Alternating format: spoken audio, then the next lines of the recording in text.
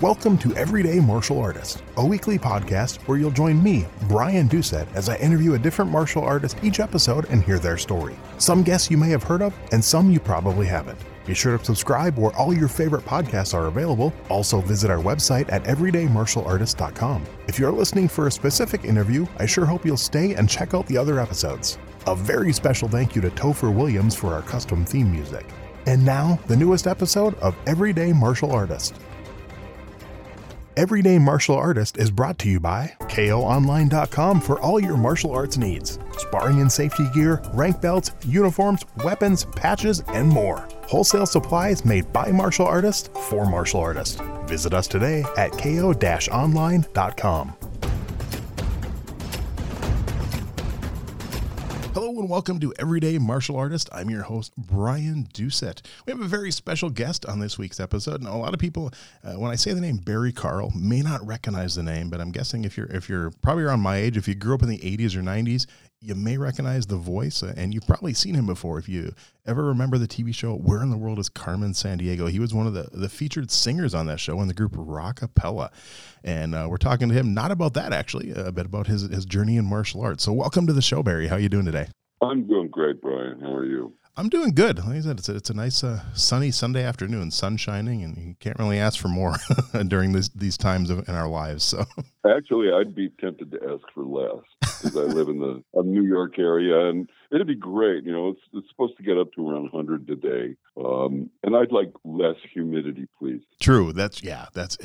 I'm in Minnesota, actually recording this in North Dakota right now, across the river. Yeah, the humidity just the last 2 weeks has been kind of bad for us. I mean, not as bad as my son. My son went to school in Florida, and the humidity in Orlando was way worse than this. But it's not usually quite this bad around here. So I think I agree with you on that one. Yeah, one of my kids went to college in St. Pete, and I helped move in August, I think, and it was, my God. Same exact. We brought him down there in August a couple years ago, and I was just walking out of the hotel room the first morning. It's like, I'm covered in sweat. I've been outside for 3 seconds. Right. Not fun. Although I've been on the complete opposite. I lived in California in the mid-90s. I went out there actually for martial arts, and I lived in the high desert, so I lived in complete dry heat. So I've been on complete polar opposites. It was 115 degrees and zero humidity. I'm a native Angelino, and that's where my martial arts journey began. Okay, so let me ask you this: what age now did you start as a kid? I did. I was 9. Okay, was there like a TV show or a movie, something that sparked your interest? Was there a friend that was doing it? What kind of began that interest for you? Actually, it was dire necessity. I was a kind of a small kid, really? And until I hit 11, and my voice changed, and I started to grow. But at 9, I was a little kid, and I lived in a kind of a rough neighborhood, and I wasn't very well coordinated. I was always like the last kid that got picked for teams. I couldn't throw well, ran really slow, didn't have great eye-hand coordination.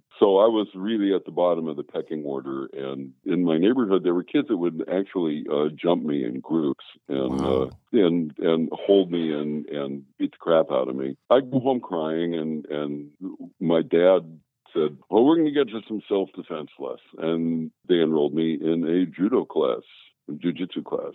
Okay. Do you remember who your first instructor was? I don't remember his name. Okay. I don't, there's not a whole lot of detail that I remember from that time in terms of like names. I mean, I don't even remember people I met a month ago. So, I remember faces, but not names. How long did you stay in that?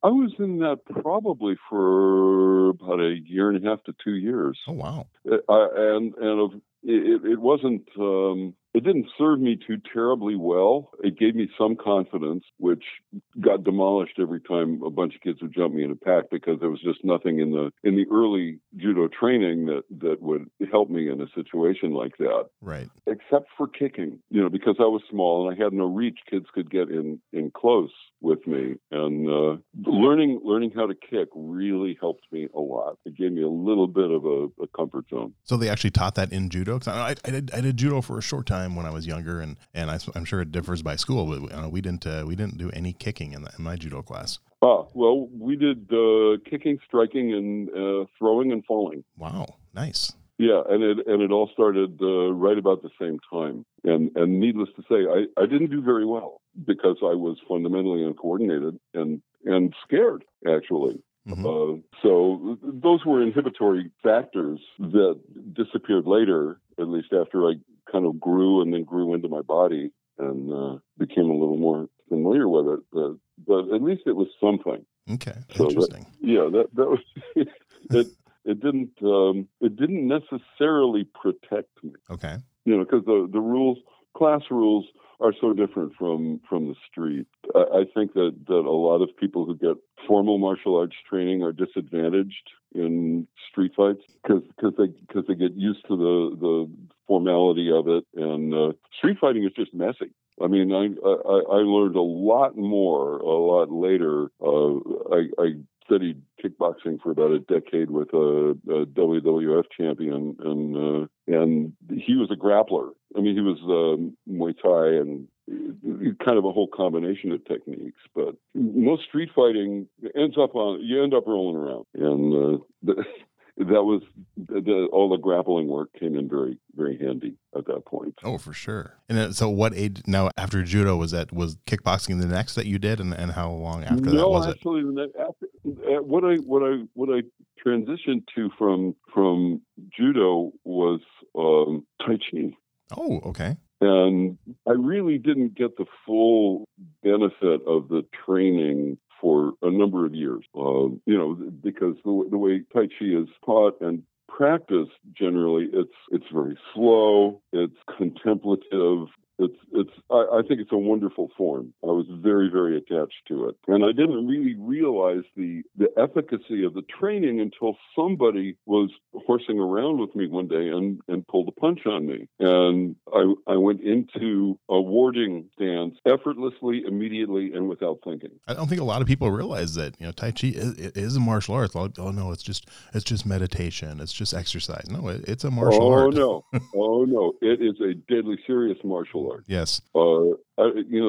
Fortunately, I learned the Yang style long form that Cheng Man Ching taught, and there exists today a little piece of film from Japan right after World War II, and it shows 5 big American sailors hanging on Cheng Man Ching. I mean, they had him. There was no way that this little guy was going to get out of the grip of these 5 big meaty sailors in one frame, and the next frame you see all 5 guys flying in different directions, and he didn't move. I'll have to find that video. He said it was the release of chi. Now, I never got that adept, but he used to say that the bones of someone who does Tai Chi practices regularly and seriously actually become heavier and denser because that's where the chi is stored in the body. Okay. In the bones. And I found that to be true. I mean, I didn't practice a lifetime like he did. I wasn't a master by any means, but it served me better in terms of defending myself than anything to that point had. Wow. Certainly more than judo had. I was lucky that when I did grow, I got big kind of fast, and I was in a weight training class, so it evened the odds, and so many fewer people picked on me. I suppose, yeah. It helped to be, a larger person. I suppose the big guy with a deep voice, you probably started to get intimidating a little easier. It was, and I think it saved me because my inside hadn't caught up to my outside yet, and I was still kind of a small, scared kid inside a large body. So I'm glad that wasn't tested very often. I know my first experience with Tai Chi was actually David Carradine. I didn't know much about Tai Chi, and then I remember reading a book about him. And after the show Kung Fu, he dove into Tai Chi, and he spent, I think, 20 some years of his life studying Tai Chi and released videos on it and even wrote a book on it. That was my first time knowing anything about it. Funny. It's a small world. A very, very close friend of mine through school, a musician named Sharon Benson, actually worked with David Carradine in a band. Oh wow! She was in his band, so I got some of the inside stuff on him and Tai Chi directly from her. Okay. But I've never seen the video you're talking about. Yeah, I know it was. I remember just seeing it for sale in like Black Belt magazine back in the '90s or something. Learning Tai Chi with David Carradine. I don't know if there's any copies floating around out there or anything. I never saw the video myself, but I just remember seeing the advertisement for it. I wouldn't know. So now, was this Tai Chi, was this also this was also in California? No, that was in New York. Okay. I was in New York by that time. Like I had left California when I was 18 and never actually took up residence again. I've been a New Yorker since then. And I found a Tai Chi teacher through the Reiki community. Oh, okay. Interestingly enough, then Reiki has nothing to do with anything more than maybe spiritual self-defense, but or energetic healing. My Tai Chi teacher was a member of the Reiki community, so that's how I found it. Now, was this when you were going to college at Juilliard? No, this was post-college. Okay. Actually, I mean, my college self-defense was, defending myself with a French horn case.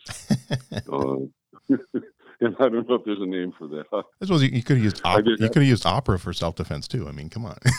Well, the opera, the voice will stop people, at least maybe for a second. Definitely. But I did once or twice have to ward somebody off with an instrument case. Nice.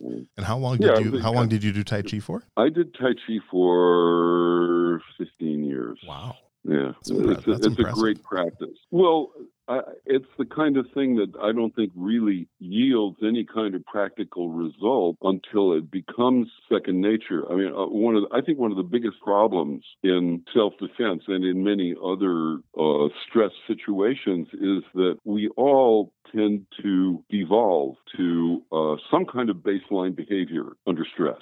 And it takes a lot of repetition and application to alter that baseline behavior. You can't do it when you're already activated. You can't do it when there's adrenaline coursing through your body. You can only do that kind of work when your nervous system is downregulated, when you're in a more or less parasympathetic state. It's the only time you can do the work that will change your behavior under stress. So years and years of performing the same movement and in concert with the breath and using consciousness actually kind of had this effect on me where my baseline behavior altered significantly from doing that work. It also changed how I worked on stage. Oh, okay. Because what it did was it reversed my baseline behavior. Whereas before doing that work, a stress situation would find me breathing rapidly and shallowly, releasing a lot of adrenaline and cortisol in my system. I would have so much adrenaline in my system that my whole body would shake. Wow. Which led me to believe at that time that I was just a chicken. I didn't know that, you shake because there's chemicals in your systems that are activating your body for flight or fight. So what happened over the years that I was studying Tai Chi was that flipped. And I became calmer under stress. I got almost icy, and the whole discipline of root, sink, and center that is central to so many martial arts modalities, where you're digging into the ground and you're going lower into your body and really concentrating energy in the hara and the hips and the legs, which is so grounding, which is something that I think I personally tended to lose under pressure. I became ungrounded. I got scared, and the Tai Chi brought me back down to ground. Okay. It would slow my heart rate, slow my breathing, slow the release of stress chemicals in my body, and that was very, very, very helpful in concert situations. It didn't matter if I was walking out to the middle of Soldier Field to sing the anthem for 80,000 people, or being on Jay Leno show on New Year's Eve live. These are like pressure situations, right, that would formerly have, I think, gotten me all wired up. But instead, I started to experience a calmness that really, really helped. So now when you were... now you were with Rockapella for 15 years or so, touring the world. So when you were touring nonstop, did you find it hard to find the time to practice? I mean, you guys were touring Japan and all over the U.S. Did you make sure you found time to practice practice your martial arts, or was it? Did you find it a little more difficult when you Well, were traveling? it was. Yeah, I'd like to say, I always found time, but I didn't. Okay. There were days when it was just, maybe I can get in a workout, maybe I can get in a swim, because to spend an unbroken 45 minutes or hour to get through the Yang long form wasn't always available to me. Okay. So I'd like to say that I was regular with the practice, but by that time I think it had sort of grooved its way into my body. That makes sense. Yeah. And now, you also mentioned when we chatted earlier, kickboxing. When did that come about? Was that at the same time as Tai Chi, or did that come after? No, this is all sequential. Okay. I never did two things at the same time because Okay. I didn't have the time and I didn't have the money. Okay, that makes sense. So kickboxing happened towards the end of my rockapella career. I think I started doing that around 1998 or so, 97, 98. Okay, that's when I first met you, actually. Yeah. First time I met you was I just, June of 98 at Big Sing, USA in Minnesota was the first time we met. oh, well, there you go. Yeah, I was heavily into it by then. Okay. And it changed how I worked out. It changed my body mechanics. It changed a lot. Well, it's such a different martial art than what you were used to. Well, not only that, but the training for it changed me. Okay. Fortunately, my teacher was about the same size as me, and same height. He had 50 pounds on me, and it was all muscle. If he kicked me, it was over. I'd just go down. Right. I never had the striking power that he did. But when I first started the class, he did some of the routines with hand weights. Oh, okay. We do like a lot of punching exercise with hand weights, or like kicking with ankle weights. And I think I was trying to impress him because he offered me a pair of like 5-pound hand weights. Yep. And I kind of poo-pooed him, turned up my nose, and asked for 10s. And he looked at me and shrugged and smiled and handed them to me. And after about 10 minutes with those 10-pound weights, I was done. Yeah, that's not easy. I was just done. No, it's not. And people would say, "God, what do? You got these like guns." And I said, 5 pounds. Yep. You ever seen the videos of Mike Tyson doing that with, I think, 50 or 100-pound weights? When he was in his prime, I remember watching one of his training videos. I'm like, because I was the same thing. We used to do we'd actually do bricks. We'd do like patio bricks for punches in one of my martial arts classes instead of weights, but same idea. And someone showed me the video of Mike Tyson with like 50-pound weights. I'm like, yeah, I don't think so. No, I'm not built that way. I never had that kind of muscle. It was very interesting though to see the kind of results that I could get with 5 pounds, and it sort of prepared me for the alterations that I would later make in my workout patterns as my body aged. 5 pounds is plenty. I agree completely, 100%. Do 100 strikes with 5 pounds. Exactly. So now you're a parent now. Have your kids got involved in martial arts at all? No, they haven't. I did some basic self-defense stuff with them. I have 2 girls, right? And it was important to me that they be able to defend themselves as needed if I wasn't there or somebody wasn't there. Yep. And my oldest daughter, who's special needs, actually acquired a stalker at one point. That's scary. Yeah, it was scary because the guy was 6'8", about 280, and my daughter is 5'6", 5'7", maybe 125 pounds. Wow. And I worried. It was the one time in my life when I called up the retired cop friend of mine and said, "I'm coming over for coffee, and I'm thinking of buying a gun, and I want you to talk me out of it." Wow. Yeah. So that was a little bit ugly. This probably gets a little bit off the martial arts track. But I did apply myself to that, and eventually got the guy locked up. That's good. Well, that worked then, obviously. So. Yeah, maybe that's law jitsu or something like that. Exactly. But it first became perspicacity is an important element in self-defense, I think. Keeping at it, whatever it is. Let me ask you this. If a friend approached you and said, hey, I'm thinking about getting into martial arts, and I know you've done it, what type of advice would you give them? What are some tips you'd give them, or maybe some things to look for, to watch out for in searching for a martial arts school or instructor? Well, that's a big question. I think it would depend on the person, their age, their size, their physical shape. I think that karate has grown tremendously in the last several decades, just in terms of interest. And it's been my observation that there's some very, very qualified teachers, mm-hmm. and there are a lot who shouldn't be teaching. Exactly. I've seen a lot of injury, even death, in martial arts classes, particularly karate classes. I wonder sometimes that our culture isn't well suited to the kind of student-teacher relationship that I think fosters a healthy, I don't know what's the right word, a healthy outlook. Mm-hmm.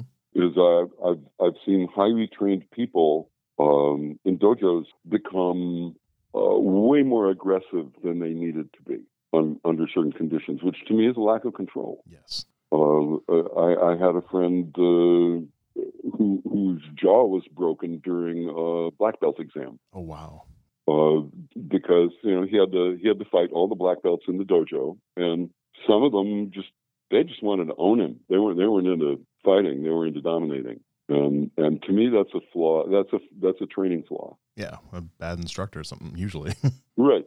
So I would urge a person probably to try different things, find something that adapted well to their particular body, and then to find an instructor who was qualified to teach them. It seems like anybody can hang out a shingle. Right. There's fight clubs everywhere. There are dojos everywhere. And a lot of them they even start with like aggressive names, Screaming Skull Eagle Blood Dojo. Yep. I would probably avoid. Well, and unfortunately, there's no governing body each art has their own, but there's no oversight committee saying, you're a legitimate instructor. And I think it would be impossible for something like that to exist. I mean, one bad example, not a bad example, but when I lived in California, there was a local school, and I do the air quotes with that one, that it turned out he'd been in business about a year, and someone discovered that he had never had a day of training in his life. The guy running the school, he had ordered ordered VHS training tapes, and the day before the class, he'd watch the training tape and then go out and teach that same technique, and he was charging people for these lessons that he had no idea what he was doing, and got away with it for a year before he was discovered. It's sad. Wow. And I can't imagine what happened to people within that year. Exactly. And there's no, other than fraud, there's no real legal ramification. I mean, as far as I know, he probably just took the money and run and got away with it, and probably did it somewhere else. I mean, nowadays, online, you'd get Facebook shamed and everyone would know who you were, and you'd never open another school. But back then, that wasn't a thing. Right.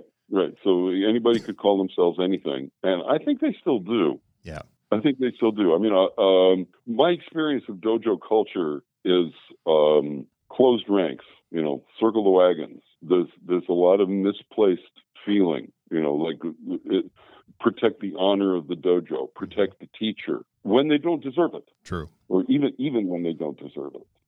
So I think they're probably, it's a lot like people who get suckered in by a particular kind of guru.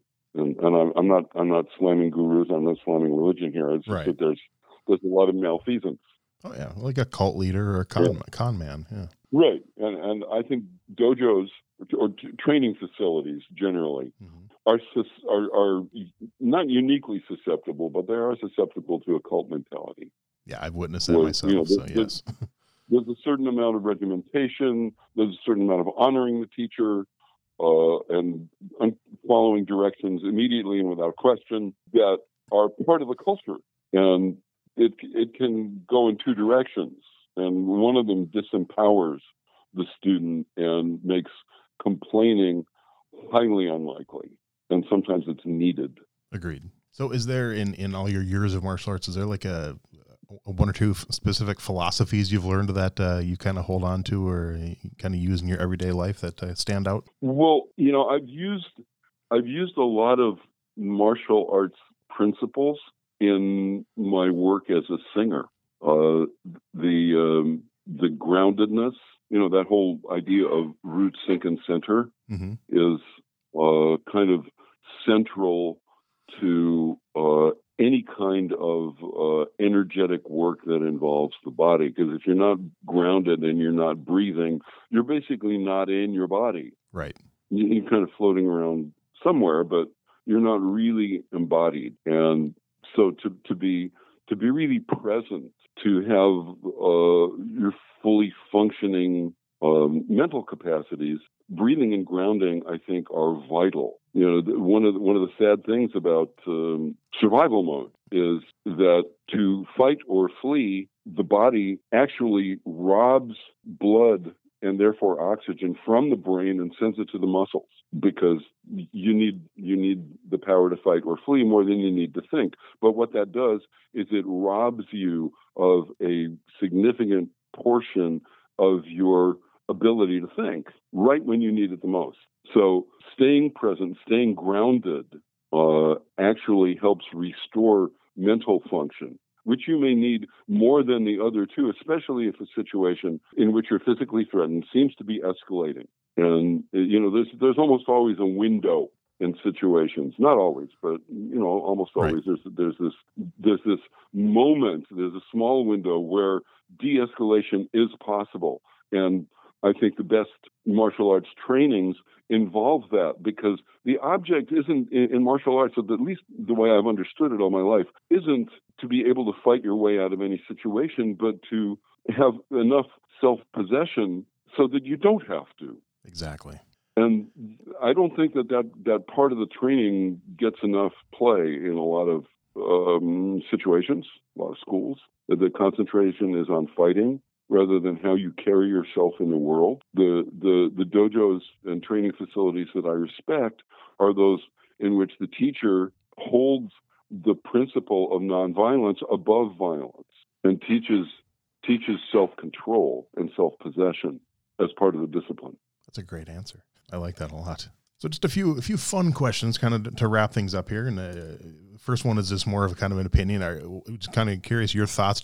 Are you a fan of MMA and the UFC? Is that something you enjoy? Is it a guilty pleasure, or do you not watch that at all? Oh, I do. I do watch. Sometimes it's comedy, because some of the matchups are ridiculous. Yeah. But there's some very, very serious athleticism and amazing fighting in cage matches. It almost always gets my adrenaline going. I can't help that, but it does interest me. Do you have a favorite martial arts book that you enjoy reading or have read or recommend to people? Well, there's the book that was written. I don't know if it was by Cheng Man-ching about Tai Chi and the Yang style long form, but I do enjoy that one. I if I could find it on my shelf without wasting your time, I would. I'll tell you. If you send me the name, and I'll put a link in the show notes for people. So I'll see if I can find it, because it talks about the philosophy a lot. Okay. As well as the form, and I think that's really just such an important piece. I think anybody who delves into martial arts without going into the philosophy is, I won't say dangerous, but they don't have the foundation that they would have if they had the philosophy along with the training. Right. Okay. And then do you have a favorite martial arts TV show and or movie? Oh, I'm a real sucker for the original Karate Kid. Oh, it's my all-time favorite. It is one of my all-time favorite movies. That's actually the movie that got me into martial arts. So I'm sure it got a lot of people in. I watch it 3 or 4 times a year. So yeah, when it's on, I'll watch it. It's because partly is because it did such a good job around the philosophical basis, and I think that in some ways it's like a morality play. Yep.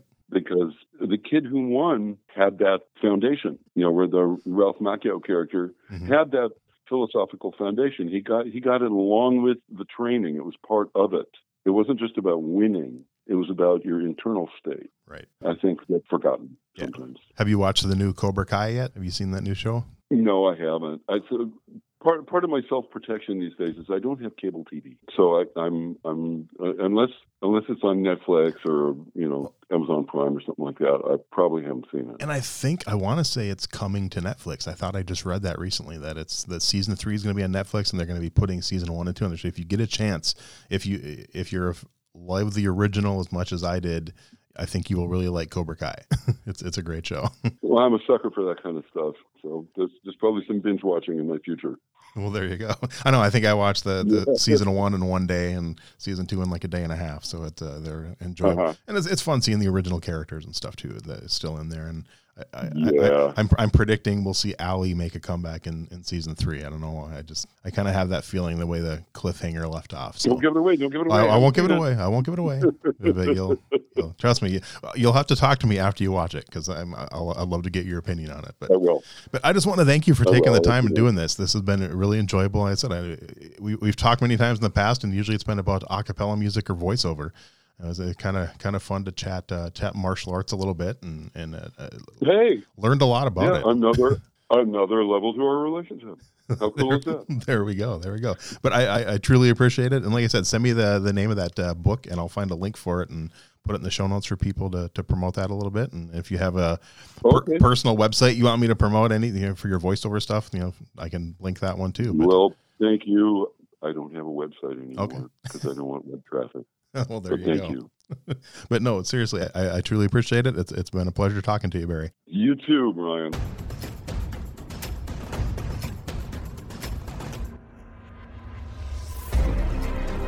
Thanks for listening to Everyday Martial Artist. We hope you will join us every week for a brand new episode with a different martial artist telling their story. If you enjoy the show, be sure to leave us a review. Also, be sure to check out our website at everydaymartialartist.com. There you can find all of our episodes and contact us to suggest guests and ask questions. Again, thanks for listening to Everyday Martial Artist, and we'll see you next week.